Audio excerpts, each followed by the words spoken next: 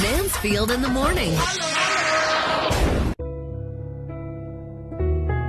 What cares? That's right. It's one of our favorite times of the week, actually.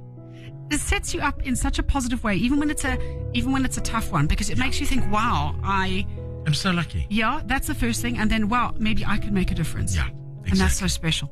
So this has been going for a little while. And it started last year when I went through to the Teddy Bear Clinic with then first runner-up Sasha Lee Olivier from Miss South Africa, and now Miss South Africa herself. Mm-hmm. She's taken the reins. And we went through to watch how children are taught how to testify in a rape trial when they've been assessed. Jeez. And they are taught so they know who each person's going to be. And it's a wonderful way they do it. I mean, it's a dreadful thing that they have to. They use service dogs. Yes. And so they know that. I remember you telling me this story. Okay, and they wear little uniforms. Anyway, while we were there, it had been set up by Penny Stein. Oh, And you no. remember Penny? Pen? Yes. And she started, she is part of a project called #It'sNotYourFault. And it's been running for a little while. And it runs across the whole of South Africa. What these kids have to deal with just in that courtroom is not even secondary trauma. The secondary trauma for these kids is when they have to go to the police station and be examined after the sexual assault or the rape. Mm-hmm. And Monique Stradham, do you remember Monique Stradham? Yes, She and Kelly Stradham. Nick and Cully. That's right. She runs a project down in Western Cape, and they're in great contact. And I just wanted to play a little bit of what she says about how it is down there for her with these particular care packages. Start me at the beginning. How did you go from being probably the most famous hostage in the Southern Hemisphere to here? So what happened was it was the 4th month of our kidnapping, and at that stage there was a lot of conflict because the one negotiator was corrupt, and then the Libyans threatened to withdraw, and we knew if they were going to withdraw, we are going to be dead. I decided that I was going to write my testament because I was going to die, and when I die I'm going to be ready and make sure that when they get my body, people will think that will see that I thought about them. And I went to sleep that night, and God spoke to me, and God said to me, you are going to be released. And at that stage there was no release happening at all, and you will come back and help the people of South Africa. So when I woke up the next morning, I said, this is what I'm going to come and do when I come back. So I wrote a business plan, and at about 11 o'clock that morning I was finished, and I said, now I know why I had to be here, and now I can go home. And I was released at 2 o'clock that afternoon. Before you got involved, what was the process when a child went to the police station to report a rape? Well, it's changed. It's changed. The legislation has changed in the last years. So when they had the child protection units, people could go to the child protection units and report there. What's happened now is that you have to report rape at a police station. Okay. Then they open a case, and are they situated now? If you have a cluster station and you have an FCS unit, the Family Violence, Child Protection, Sexual Offences unit that serves that cluster station. So there will be a few police stations under them. So I saw a Facebook post somebody sent to me last night about a lady who complained about how they were treated, and the police didn't want to put the kid in the van, and they had to go to the police station. And unfortunately, those are the realities. Our system fails. So from the moment it happens until after court, the system really fails. So what we try and do is just to make it easier. In the comfort pack, the first time I saw it, it looks like something you buy at a Dis-Chem or a Checkers, like a nice little kitty pack that you would attach to something. Every single thing in there has a purpose. That's right. Can you talk about it a little bit? That's right. So our packs have really been researched through many years of doing this. So we look at the immediate trauma. We look at making the child comfortable, and we're looking at making the process, I don't want to say as smooth as possible, but as least traumatic as possible. So what we will do, we only pack for little girls between 5 and 12 because the need is so incredibly high. Yeah, we don't even pack for boys. We don't pack for older kids. We only pack for that because we can't even supply that need. So what we will do in the smaller packs is we will look at something to eat. And we, for instance, put a packet of cookies in because we often find that the mother will come with the brother and the sister, and that it's taken them hours to get there. And if you have to go to a hospital on a weekend, because that's when most of the rape happens, you sit in the emergency room they're going to help the people who have been stabbed and shot. So we know of cases where kids sat for 12 hours.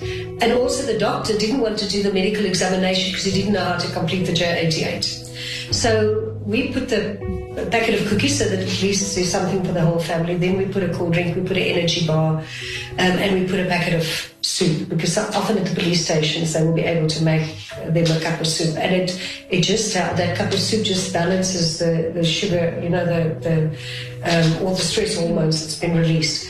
So that's to make them comfortable. Then we do a teddy, and we do a colouring book and crayons. And for the older kids, we do a notebook and a pen because of the process that's so long. So if we can just take the kids' focus away from what's happened.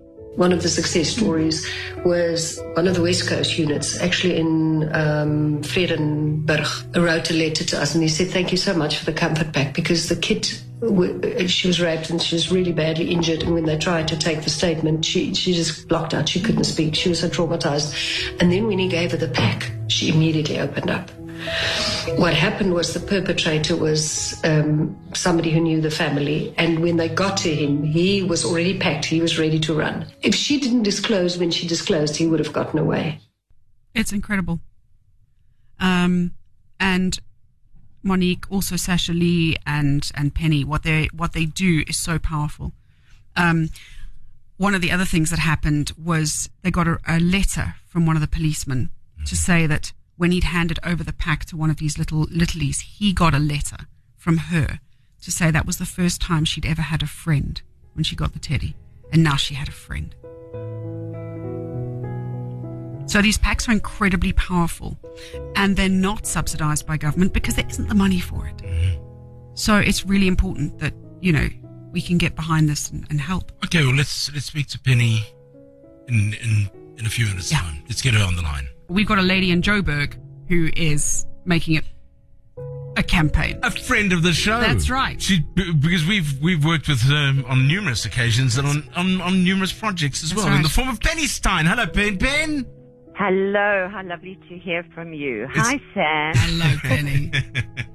And may I just say a happy, kinder New Year to both of you. Thank you. You too, Pen. Penny, we heard from Monique talking about the care packages, and I know what she's dealing with down there. What got you onto this, and what's made this such a big passion for you? So, as you both know, I've been working in community for many, many years. I headed up the Dis-Chem Foundation, and on one of my community visits, I visited a kids clinic in Boksburg, which is basically a drop-in center for abused children. And I went to Rekia to see what I could do to help. And I had visited so many clinics. I visited so many women's abused homes. But there was something that happened to me in this particular clinic that absolutely turned my world around. I was in this little playground where all the kids were having a break. They have medical, they have nurses, psychologists, all sorts of different therapies going on to the various kids that visit, And I went and I had a look to have a look at the little playground, and I have to tell you, first of all, it was silent. There were swings, there was not a sound. It felt quite eerie to me. And I looked to the left of me, and there were 3 little kids, 2 brothers, 1 little sister, one little girl, ranging from the age of 4 to 7. And the manager of the center said to me, and I'm very pleased he told me the story, he said these 3 kids had been sexually abused by their grandparents, who had been making pornographic videos with the 3 kids. And I think that was probably the most shocking thing I'd ever heard. I couldn't get my head around it. Grandparents, they are there to protect and nurture us. And when I left the kids clinic, I said, one day I'm going to do something more. I have to do something more in this space. Also, the amount of children that were there was so overwhelming. Fast forward a couple of months, and I watched Carte Blanche one night, and they happened to do an insert on the lack of rape medical kits in the various police stations, and I thought this was due to some corrupt tender deal that had happened. So I thought, no, this is not possible. What can I do? I phoned Carte Blanche and I said, listen, I will pull out all the stops, use every contact. I will raise the money immediately to buy medical rape kits. Because at the end of the day, no medical rape kit, no DNA, no prosecution, no evidence. No conviction. Yeah, no conviction. We went dead end to dead end. Because it's medical and it's forensic, you cannot have other people's hands, obviously, and fingerprints on. And obviously, I was very naive. I thought I could go and buy a few things from, and put a kit together. I said, fine. For every single rape kit, we are going to create a proper rape comfort pack. So what is a rape comfort pack? It is a pack that is used for a woman, man, boy, or girl when they are brought into a drop-in center, a police station, a rape clinic. And first of all, it's a multi-purpose pack.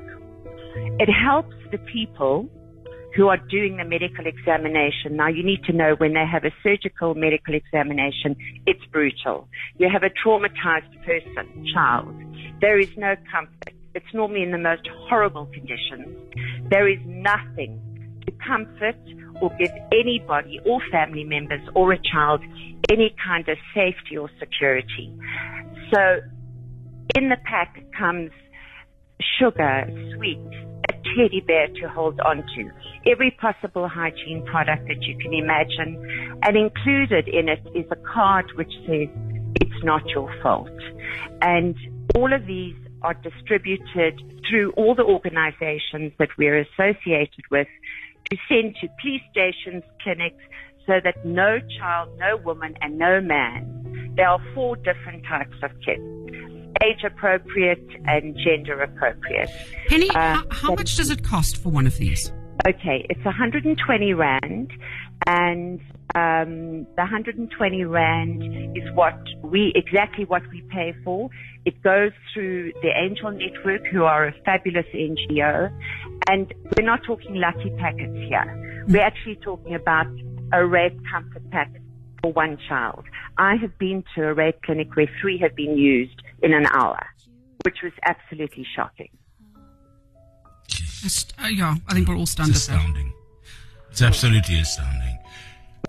So, Penny, what we want to do is it's a drop in the ocean, but I know there's a huge campaign coming and we're going to be all over it. We'd like to give you, from Hot Cares, 12,000 Rand for 100 packs. Oh, that is overwhelming, because let me tell you, we're giving dignity to 100 more children, women, men and boys. How do people, if people are listening now and they want to get involved in this, how can they get involved, Penny? Okay, so Jeremy, basically we need to raise funds. The more funds we raise, the more kits. Mm-hmm. We're trying to raise 1 million Rand this year, which should give us 900,000 kits, which means that we can equip almost every police station, clinic, drop-in center with kits to ensure that at least people are given a bit of dignity.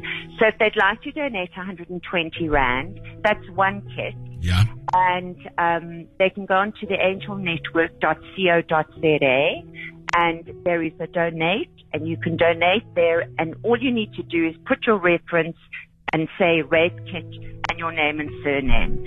And I can tell you, another way that you can get involved is we'll do a shout out for a packing day.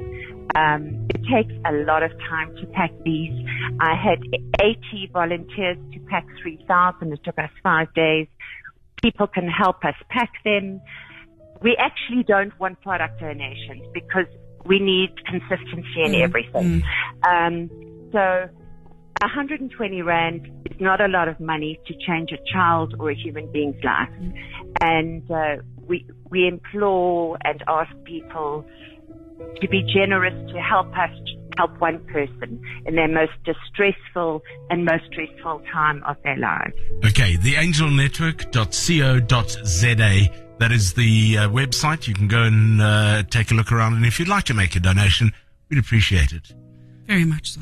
Penny, thank you for the wonderful work you're doing. And keep us up to date on the packing days. Yeah. Oh, we will. And listen, thank you. It's You're going to help us with that 100 extra packs. It's going to go a long way. Thank you. Much appreciated. Thank you, Penny. Lovely to talk to you again. Penny Okay. Stein, theangelnetwork.co.za. Mansfield in the morning. Monday to Friday, 6 to 9. Driven by Sandown Motors, your Mercedes-Benz partner. Hot 91.9.